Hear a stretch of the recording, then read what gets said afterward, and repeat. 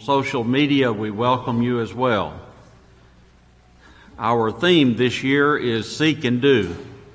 That's what Ezra did, and we want to do that too. We want to seek God's Word to understand it, but not only understand it, we want to be known for doing it.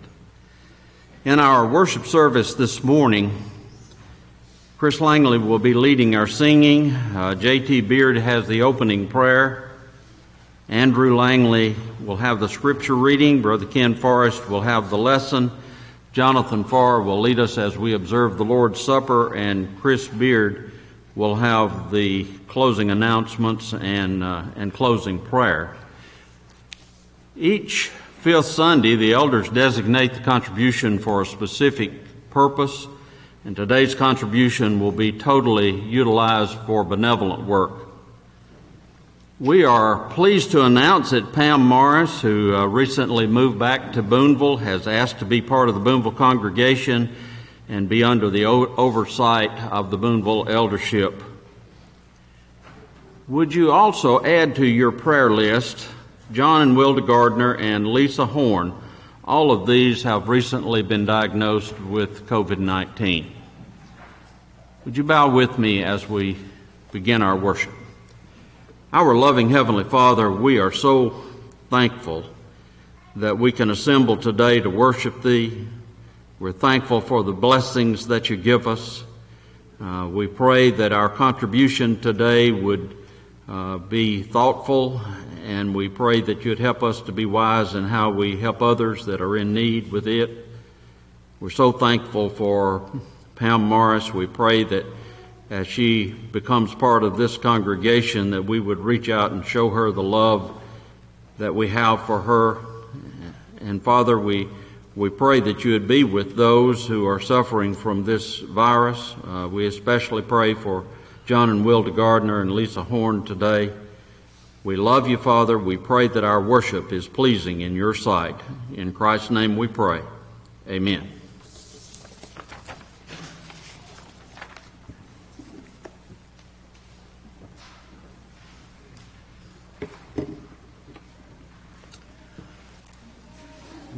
First song of the morning is number 874. 874.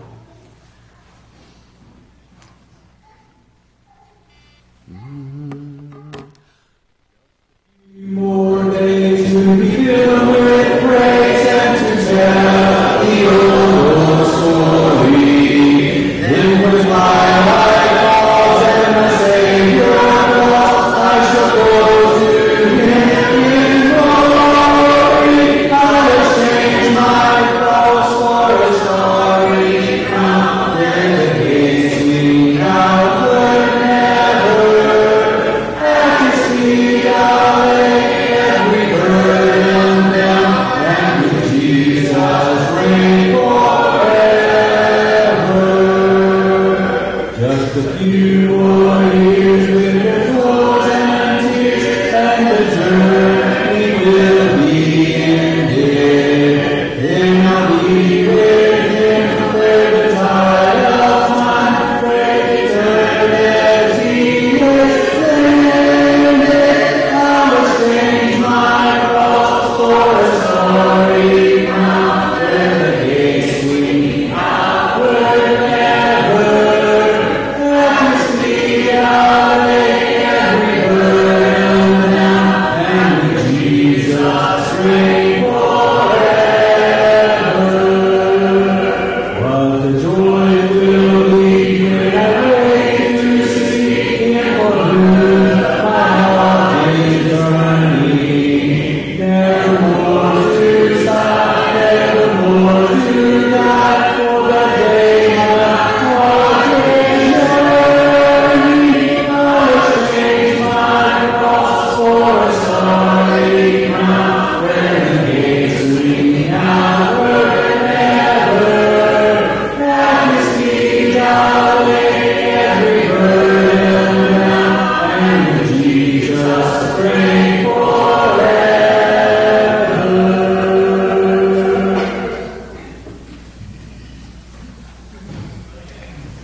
Sorry, I wasn't expecting to sing the second verse, which tells me my updates didn't happen. So later on in the service.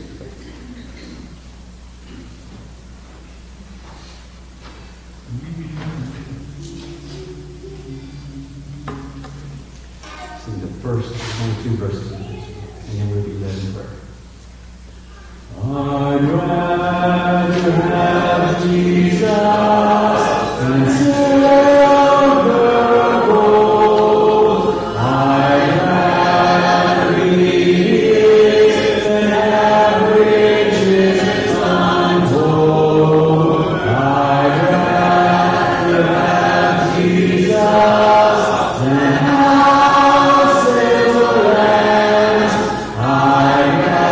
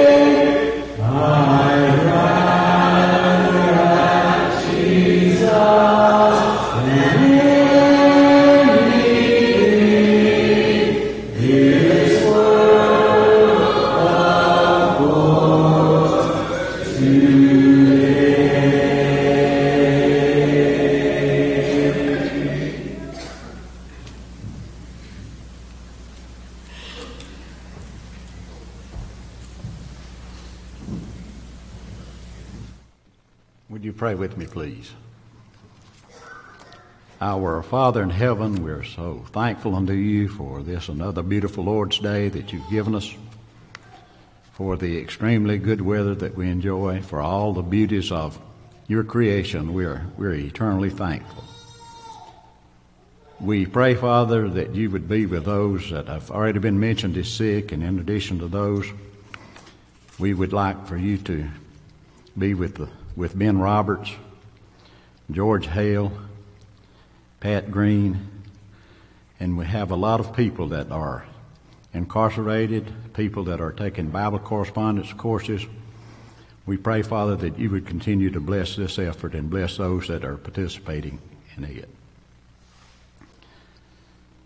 We're thankful, Father, that you loved us enough to allow your Son to come to this earth and to shed his blood on Calvary's cross, that we could be sin-free, that we could be righteous again in your eyes. And we pray, Father, that we would never forget the sacrifice that was made, and that we would not only show our thankfulness unto you through our prayers to you, but that we would go out and teach others the plan of salvation, what they must do in order to be saved. We realize that the world largely is lost, and it's up to us as your children to share the gospel with the world. We're thankful for the church here at Boonville. We pray, Father, that you would continue to bless us. We pray that you would continue to be with our eldership. We pray that as they make decisions from time to time, that those decisions would be the kind of decisions that would cause us to grow numerically and especially spiritually. We pray for Ken as he stands before us this morning to proclaim unto us the gospel. We pray that you would give him a happy recollection of the things he's prepared to say, and help us to listen as we realize that we must give an account of how we've handled your word when this life is over. We pray, Father, for our Bible teachers, all those that are teaching our children and young adults. We pray that you would be with them also. We pray that they would conduct themselves in such a way and present the gospel in such a way that the most possible good could be done in those areas. We know, Father, that we sin and we do things that we should not do. We leave off doing things that we realize that we need to be doing. And we pray that you would continue to forgive us of these. And we know, Father, that as we realize our shortcomings and we ask you to forgive us, that you're always willing to do that. We pray that you would go with us now as we continue this worship service. May everything that we do be pleasing in your sight.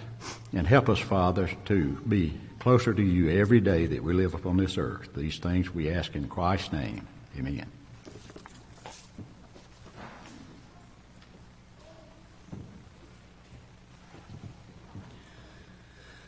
The song after the invitation song will be "Room in the Kingdom," following today's message. The next song is called "We Are an Offering," in the theme with our service today. It's a new song probably for some. It is for me, but it goes along with our message today, and it's pretty easy. It repeats, but it's a nice slow song that you can, if you don't pick it up the first time, you'll have a chance to pick it up the second time. That's just the way it goes. So.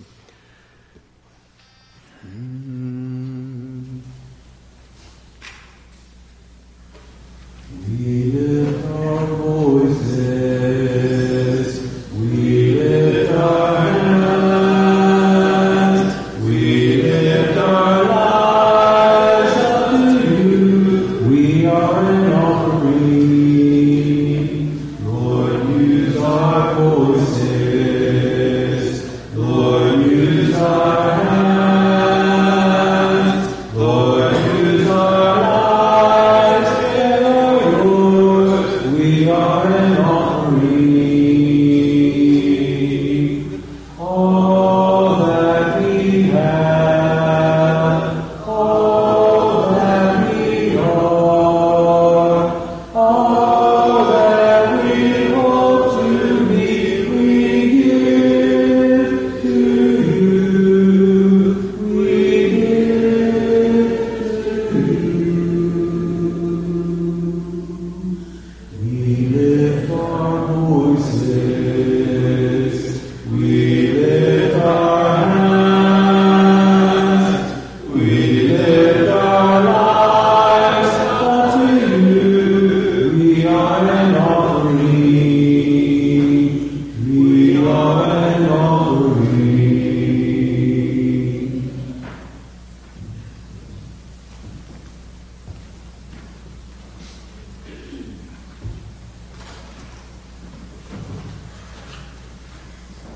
As for the rich in this present day age, charge them not to be haughty, nor set to their high hopes of uncertainty of riches, but on God, who richly provides us with everything to enjoy. They are to do good, to be rich in good works, to be generous and ready to share, thus storing up treasure for themselves as a good function for the future, so that they may take hold of what they truly live.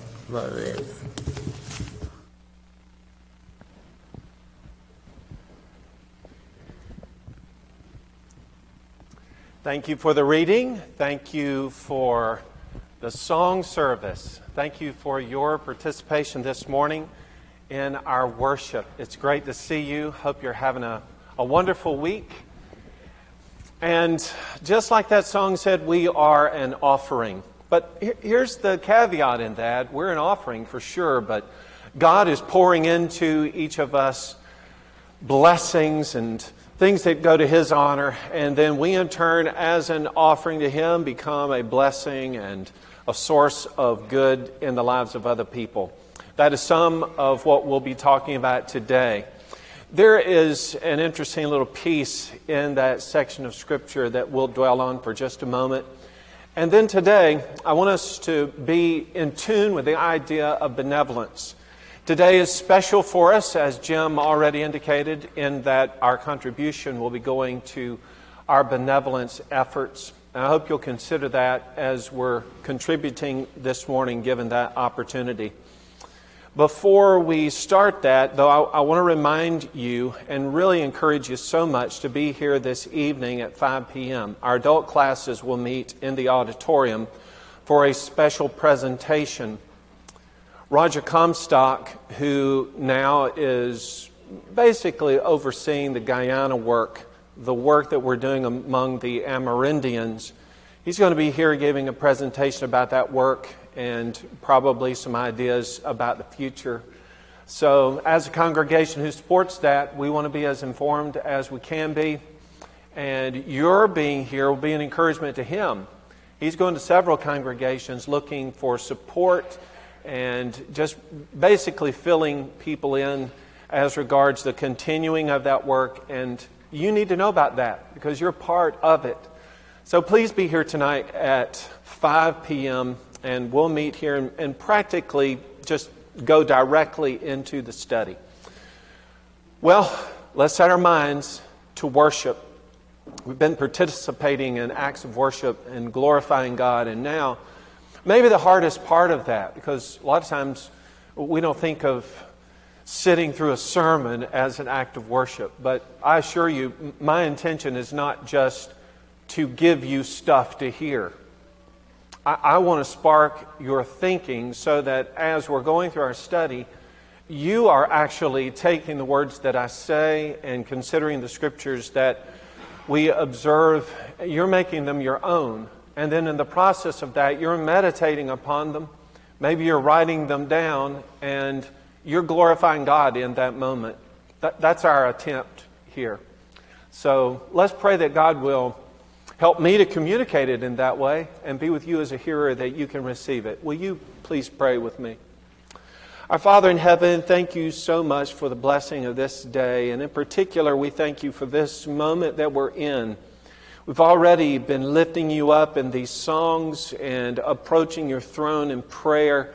We are filled with anticipation as we have read your word together, and now we're to consider its application. And Father, I just pray you'll help me as a communicator to be able to share some thoughts that I've derived from your word and to be able to impart it in such a way that all of those who hear it can make use of it.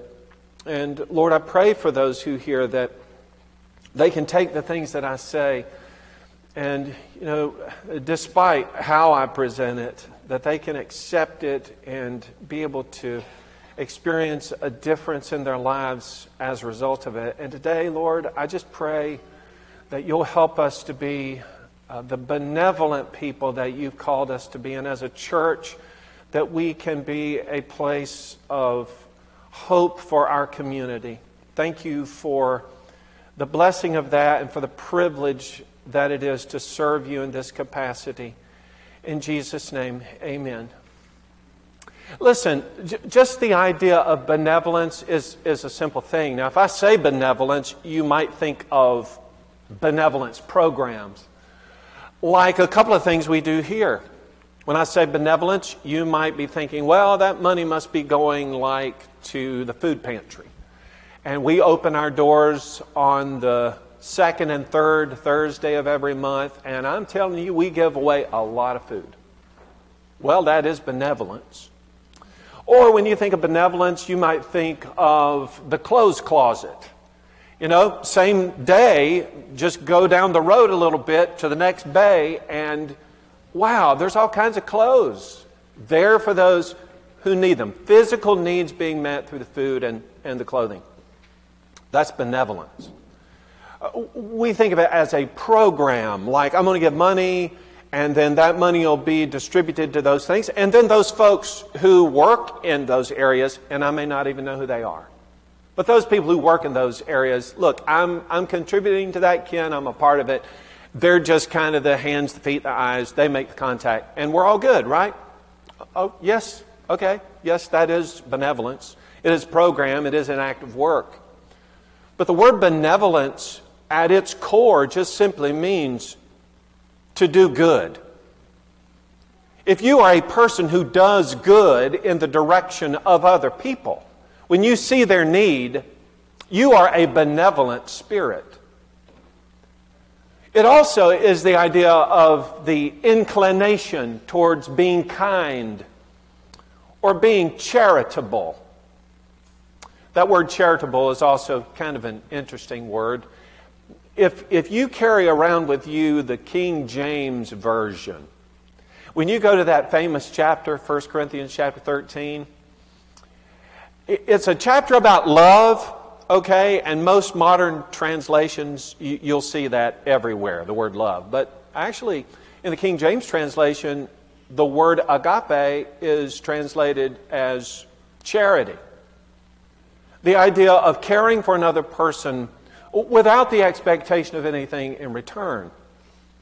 So if I'm a benevolent spirit, if I'm looking to do good in the direction of someone else who's in need, then I'm going to have a heart of charity. I'm going to care about them. I'm going to love them, whether they can do anything for me or not. Now, this text at verse 18 has an interesting description of what this whole idea of benevolence is all about. It's being ready to give and willing to share. Now, to be ready and willing means that I'm on call right now. And the willingness points to the heart that I have for the task at hand. So let's just sum all that up. When the opportunity arises, I'm ready because I've already prepared myself, and I'm willing to do whatever is necessary to help another person. It's going from me to another. I want to bless their life. In Romans chapter 12, verse 13, the Scripture also kind of leaning toward that as we're taking the idea of righteousness and putting it into our everyday life. He talks about distributing to the needs of the saints and given to hospitality. Okay, there's the same idea, ready and willing. I'm already in the process of distributing to needs. That's what I do. The idea. Got my mindset for that. You ask me, I'm ready. Given to hospitality. Hospitality literally is to seek out an opportunity to help somebody. He says, my disposition, my predisposition as a child of God is to help other people. Now that's benevolence. When we're giving money, as we'll be doing shortly, we're looking for opportunity. We're looking for the blessing that comes in giving ourselves. Now that can come in the form of your monetary giving. That can come in the form, as we will see this morning, all sorts of ways in which I extend myself to care for another person, to do good in their direction.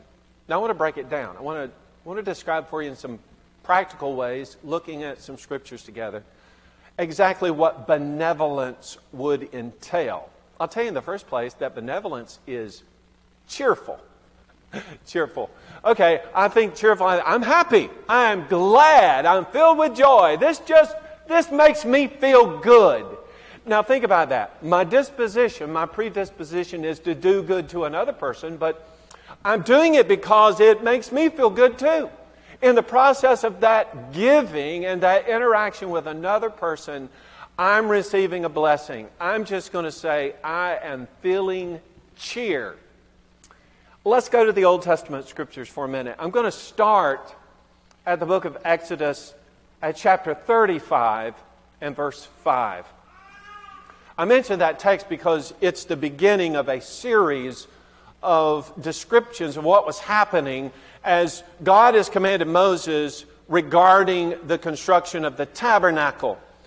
And in order to have that movable place of worship, well, they're actually going to have some materials to put together. God has already gifted some individuals, specially gifted them so that they can take the materials and use their God-given talents and skills to produce every single element that would be necessary for the worship that was going to take place in the tabernacle.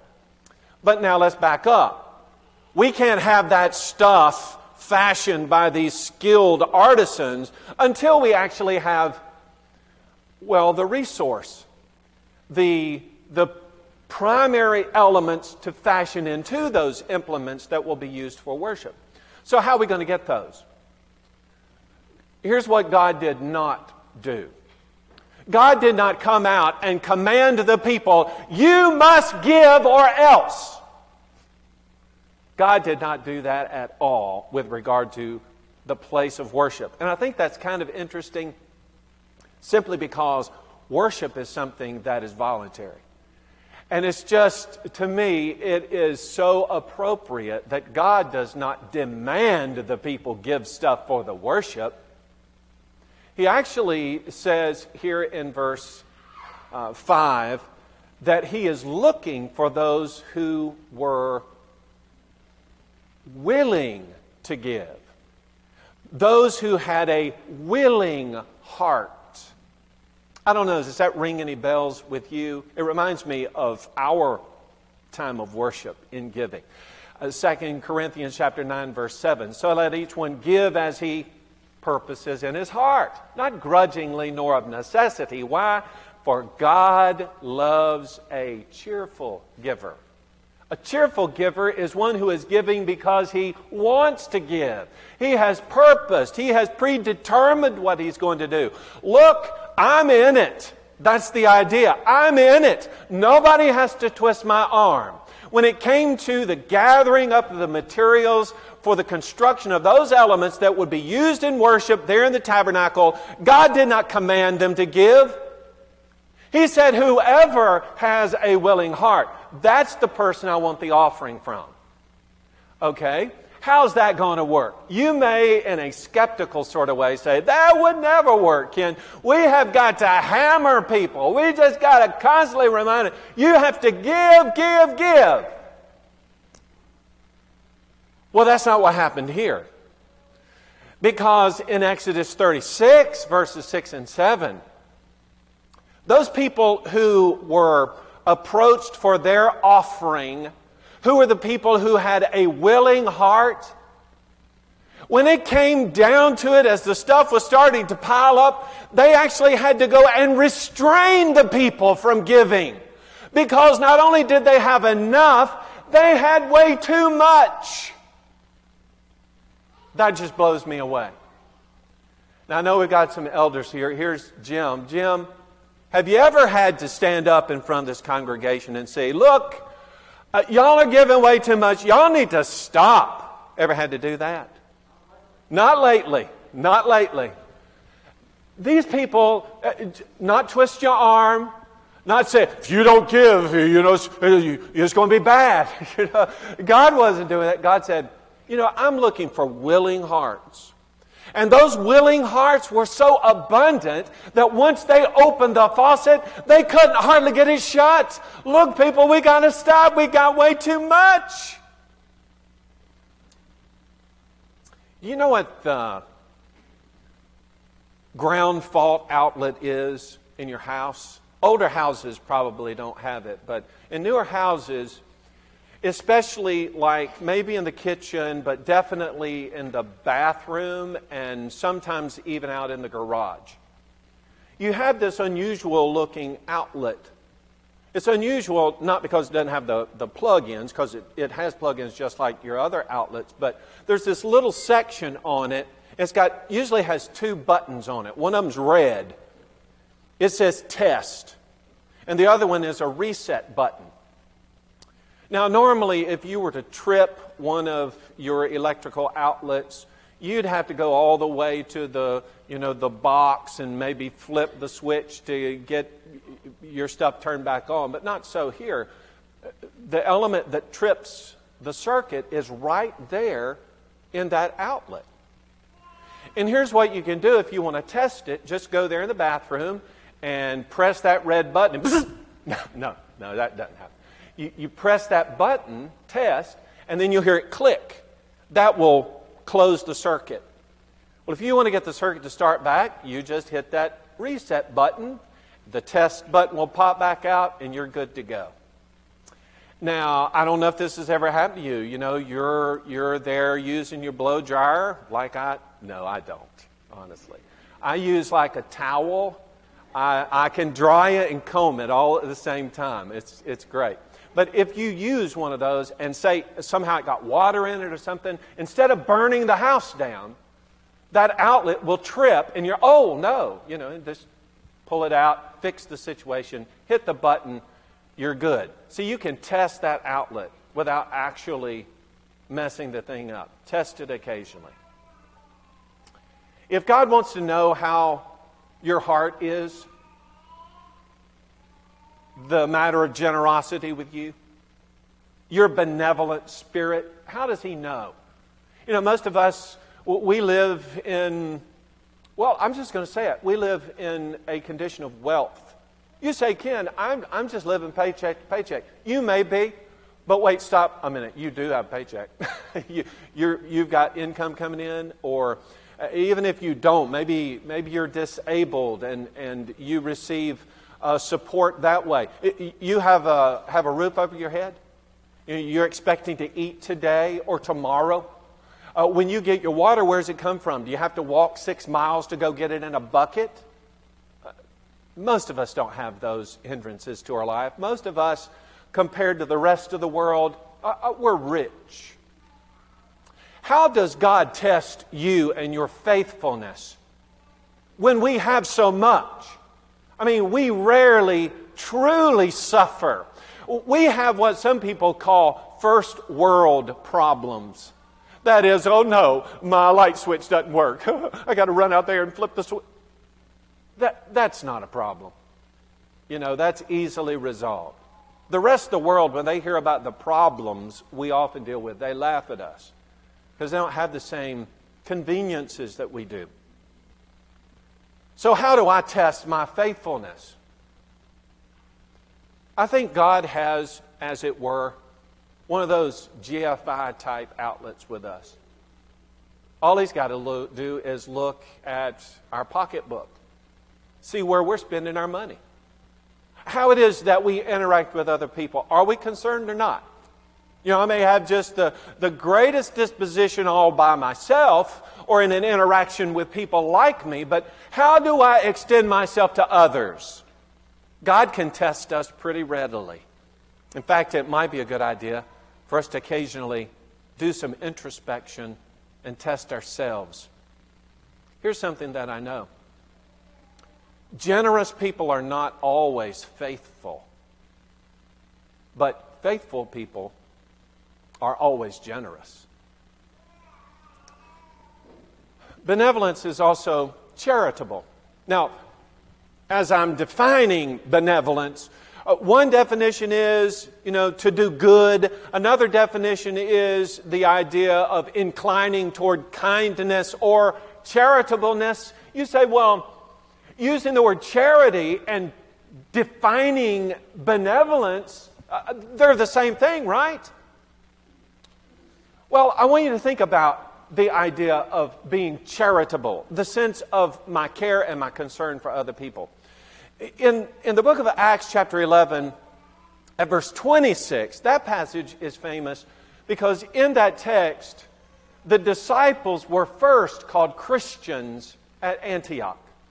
Okay, in the city of Antioch, the disciples are first now being referred to as Christians. And I think that's all by itself pretty outstanding because, out here in Antioch, far removed from Jerusalem, we have basically what started as a missionary work. And now it is growing and becoming a hub for further missionary work. But here in this place, the people are so in tune and connected with who Jesus is that people just look at them and go, well, that's a Christian. It's like Jesus walking among us. I see those disciples and I immediately think of Jesus. And Jesus had a heart of charity, of love and concern for everyone.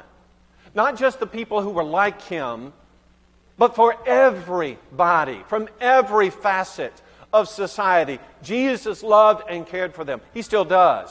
Jesus died for all, for whomever.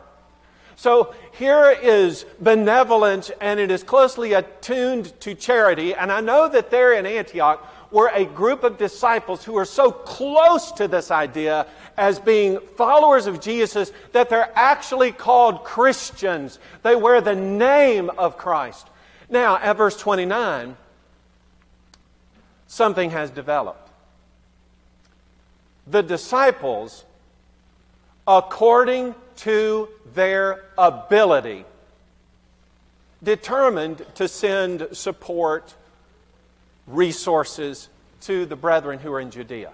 See, in Judea, Jerusalem, at this time there was a terrible famine going on. In fact, much of the Roman Empire was experiencing a drought during the reign of Claudius. And as a result of that, people were suffering. Now think about this. Here in Jerusalem, the brothers and sisters, the place where the church had begun, where the apostles had found their main headquarters for a long time, where the church is growing and abounding and multiplying. Now, it's gone out into the world. It's been established right there in Antioch. And now the brethren in Antioch are like, wait a minute. Those brothers and sisters who are there in Jerusalem, they're suffering. And we are going to help them. And I love how that text goes. Now keep in mind, followers of Jesus Christ, I want to be like Jesus. I have, as is according to my ability, determined that I'm going to send relief to my brethren. A couple of things I really like about this. It was according to each one's ability.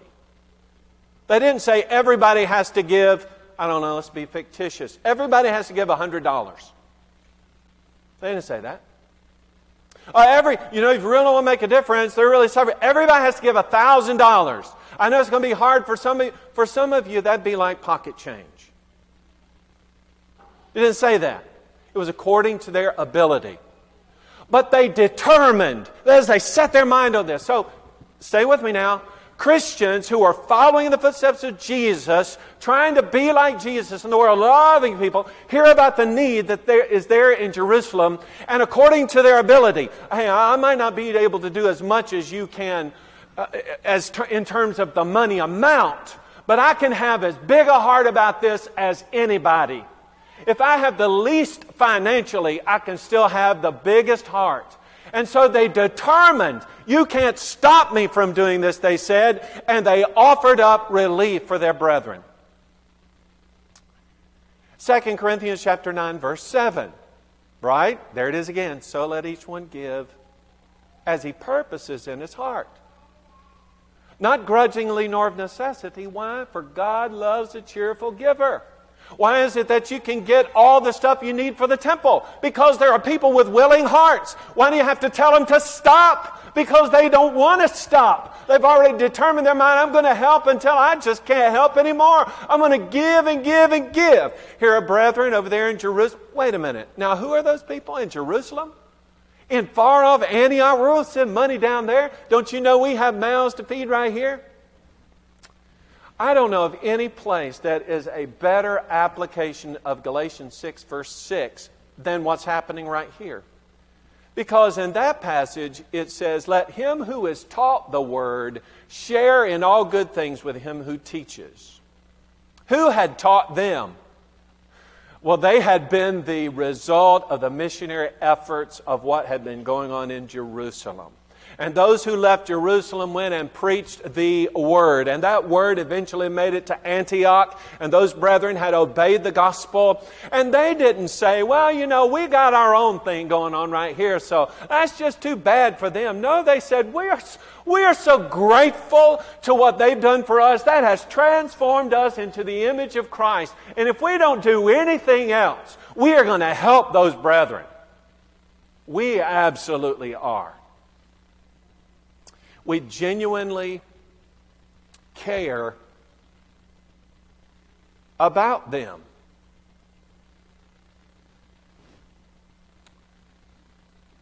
See into the needs of other people when they can't care for themselves.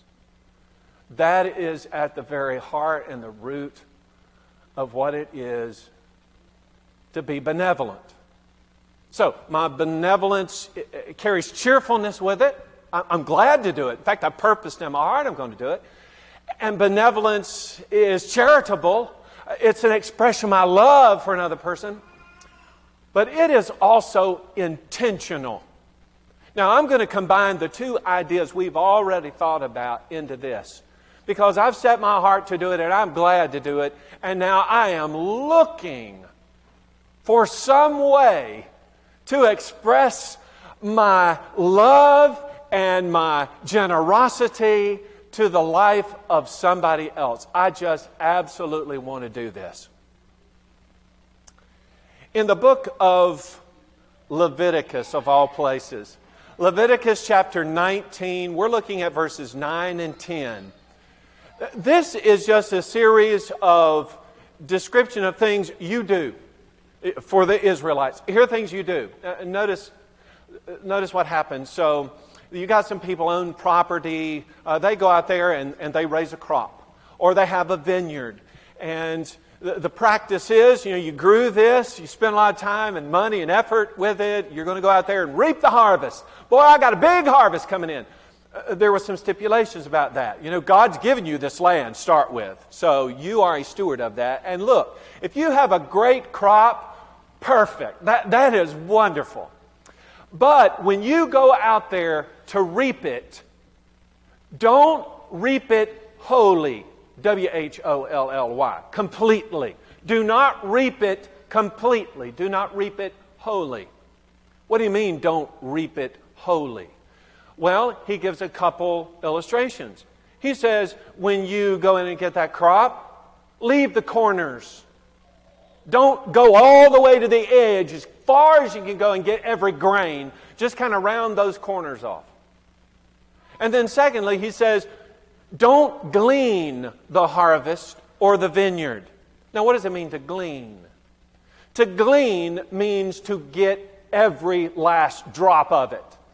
Oh, I've got this property. God's put this in my possession. He expects me to be a good steward. So I'm going to go out there and I'm going to get every single grain. When something hits the ground, I'm going to pick it up. I'm going to get as much out of this property as I can. I am not leaving not one grape on the vine. That would be gleaning. He says, don't do that. Do not glean your harvest. Don't glean the vineyard. Why not? Well, because there are some people that are very different from you. They're poor. They probably don't even have any property. Or they're strangers. They're just traveling through the land.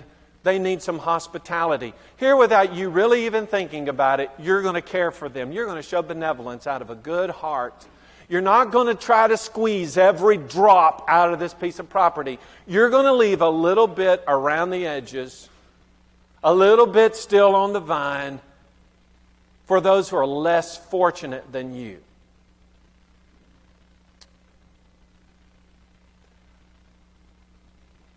I always thought it was interesting that he did not say, well, now do that, but make sure you got a clipboard there by the edges. And if you have a poor person or a stranger come more than once, you tell them no. Or if they look funny, like, I don't know, a little suspicious, you can't glean. You can't have. He didn't say that. Said, you go and get what is yours, leave the edges, because after all, it's mine anyway. I'm saving that for the poor and the stranger.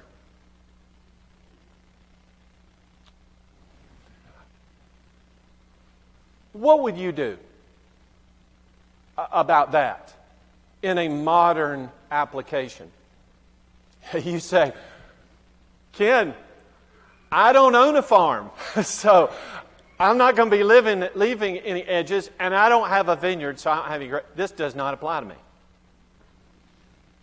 Yeah, it does. Because here's the principle. The principle is God has given me X. He's given me something into my hands. Now, what am I doing with that? I probably should not be gleaning it. That is, squeezing out every dime for me. What I ought to do with what God brings in my possession is to leave the corners, not glean the harvest and the vineyard. In other words, I've heard of people, for instance, in fact, we've done this in the past. We've put ourselves on a zero-based budget. That's a Ramsey thing. And so the idea is I'm going to account for every dime. Peace. Account for every dime. But in your accounting, be sure that included in that budget are some of the edges, some of the opportunity for others. Be certain that what you have in your possession is what God really intends for you to have. And in abundance beyond that, how about let's see to those who are the less fortunate among us? You say, well, who would that be? Well, I mentioned some programs that we have in place, but what I'm finding in these passages is not just that I'm going to contribute to a program, but it is a heart of giving, so that whenever the opportunity arises, I am ready to give and I am willing to share. I'm pretty sure that a heart of benevolence is something that will convert our worldly goods, our materials, into heavenly reward. The very last part of our text this morning, verse 19, says that they may lay hold on eternal life. You know that in this very same chapter, that's the second time that phrase of laying hold eternal life is actually used. It was used back at verse 12 of 1 Timothy chapter 6, when he says, fight the good fight of faith, lay hold on eternal life. That's the one we usually hear, right? Because we are all about the preaching of the gospel and holding to the truth. And we want to do that. There's no doubt about it. But is that the whole story? That is not the whole story. Yeah, I should fight the good fight and lay hold on eternal life, but look at our text. I'm going to be benevolent. I'm going to be ready to give and willing to share. I'm going to see to the care of other people, so also that I might lay hold on eternal life. Here's the way Jesus put it, Matthew chapter 6, beginning at verse 19. Do not lay up for yourselves treasures on earth, where moth and rust destroy and where thieves break in and steal, but rather lay up for yourselves treasures in heaven, where neither moth nor rust destroy and where thieves do not break in and steal. For where your treasure is, there your heart will be also. Are you a child of God today? If you are, then this is a matter of examination. Am I laying hold on eternal life? It may be that you have the truth knocked out of the park. You cross the T's and dot the I's, but are you benevolent? Do you care for other people? If not, let's all walk out of here with the intention of looking just like Jesus. Amen? And if you're not a child of God today, then I want you to know you're not alone in the world. You're not. Now, you may feel alone sometimes, and that's because you've chosen that. But Jesus has promised you something else. He has promised you that if you'll submit yourself to Him, He'll be with you forever. That comes as a result of developing belief that He's the Son of God and that God raised Him from the dead. It comes as a result of a commitment to change your life, to repent, to turn away from sin. It comes as a result of confession, confessing that faith that you have in the presence of others. And it comes finally as a result of obedience to the gospel through baptism, being buried in water wherein you are washed by the blood of Jesus. You come up out of that water a new creature, and you'll never be alone again. And then you, wearing His name, can be Jesus walking among those who are lost, trying to replicate for them what's happened with you. Maybe you need to respond today. If you do, now's your opportunity to come. Why don't you, if you need to, while we stand together and sing?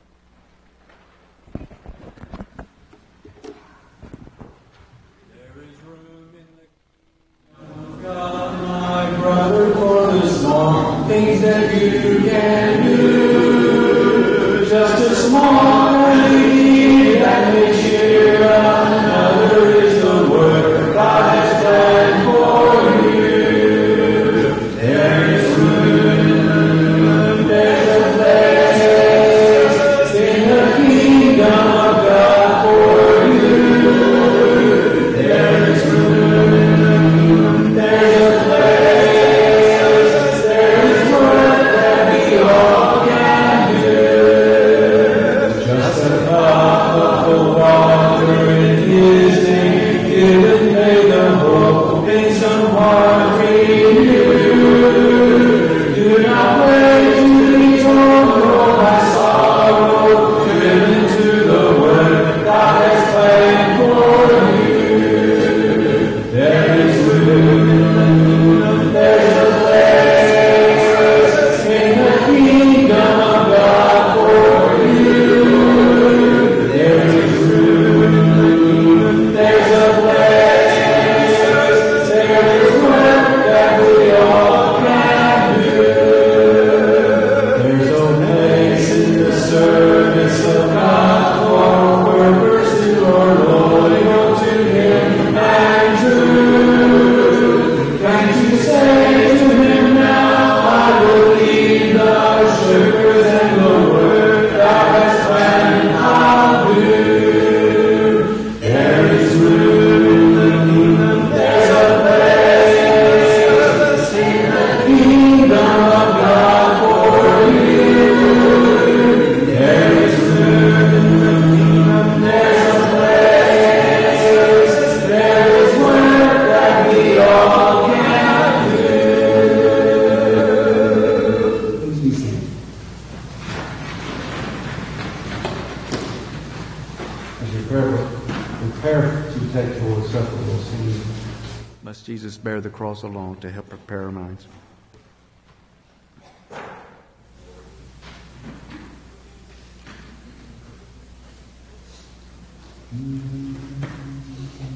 Must Jesus bear the cross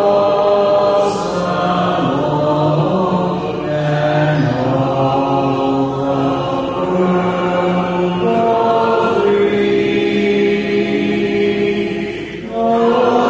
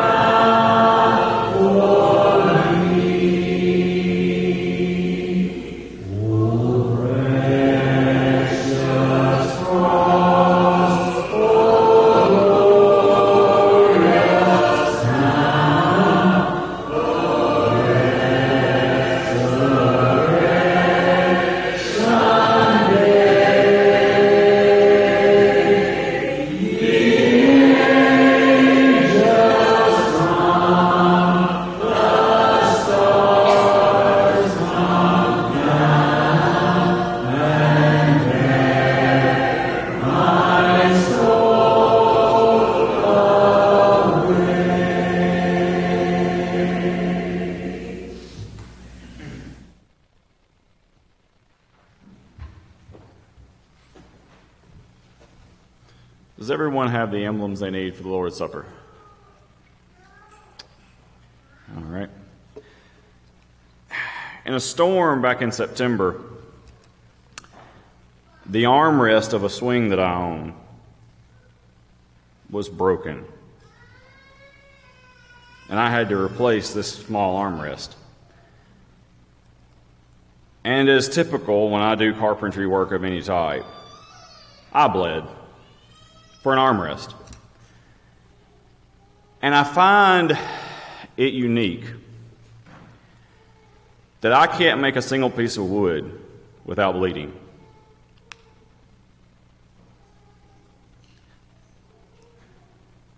Our Savior was the son of a carpenter. He had a lot more experience in that regard than I did. And though he asked God for mercy on sinners many times, I only recall one time he asked God to change his plan.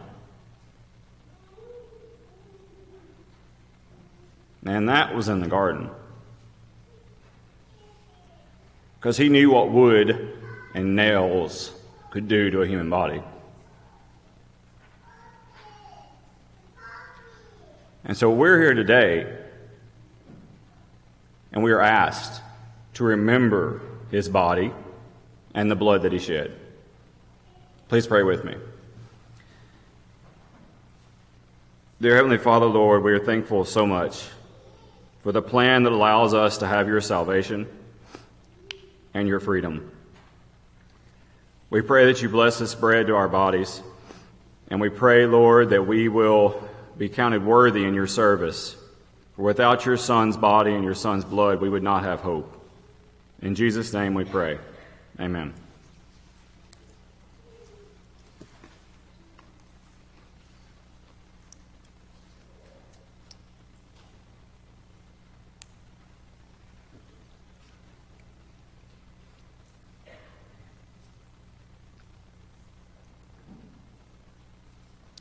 And likewise, Heavenly Father, Lord, we are so thankful for this fruit of the vine.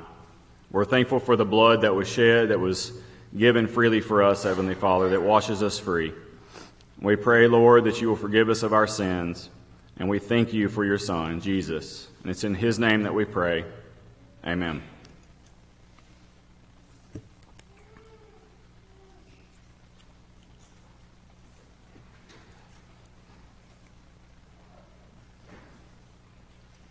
I thought Ken's sermon on benevolence was appropriate, and I think it's something that, especially in the times we live in right now, giving and taking care of people in need is something we have forgotten about. Quite frankly, we just don't see people the way we used to. So we have to seek out those things. So you have multiple opportunities to give. There are plates here around the building. You can give online as well, and there's also instructions on the screen behind me.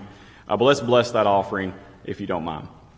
Dear Heavenly Father, Lord, we thank you so much for our many blessings, Heavenly Father. We pray, Lord, that we will always remember to leave the corners, and we pray that the offerings that we give to this church and throughout our lives that may never be seen, Lord, that they will benefit your kingdom. In Jesus' name we pray. Amen.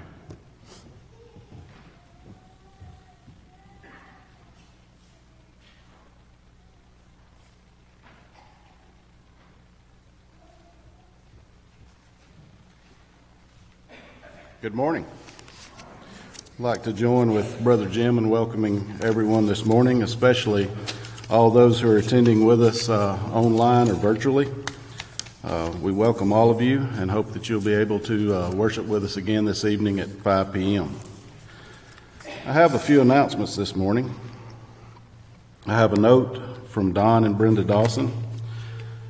They would like to thank everyone for all the acts of kindness, especially your prayers during the past few months. Brenda is continuing to have health problems. They ask we continue to remember them in our prayers. Also have a note from Stephen Hodgen. Said next Sunday at 3 p.m., any youth willing to help with scrapbook, we ask that you meet in the annex. Also, you do not have to belong to Lads to Leaders to help. And we're looking for adult helpers if you can help with that at all. This morning we had 96 in the early service, 145 for this service. Would also like to, or pleased to announce that Russell and Crystal White want to officially place membership with us. A reminder on Roger Comstock visiting with us tonight to discuss the Guyana missions. As a note to that, classes 6th grade and down, they will meet, and the teenage class will meet. All other classes meet in the auditorium. We would like to remember in prayer Ben Roberts. He's got a doctor's appointment this coming Thursday. And also remember John and Wilda Gardner and Lisa Horn, and also our extensive sick list. That's all the announcements I have at this time. I'm going to dismiss us in prayer. Once the prayer is over, if you would please remember the way we normally exit the auditorium. If you would please stand.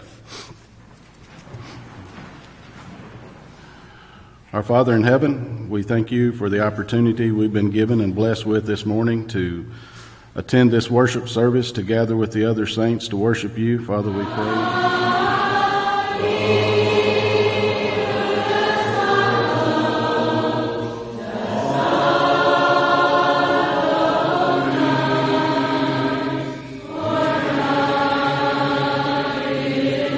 Return to their most wanted places in life.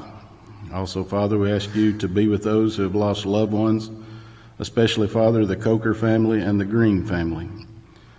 Father, we ask you that you be with the leaders, both of this country and, Father, worldwide, that they may make decisions based on thy will, that this whole world may know that you are the one true God. Father, we ask you that you go with us, guide us, and keep us always near thee. In Christ's name, amen.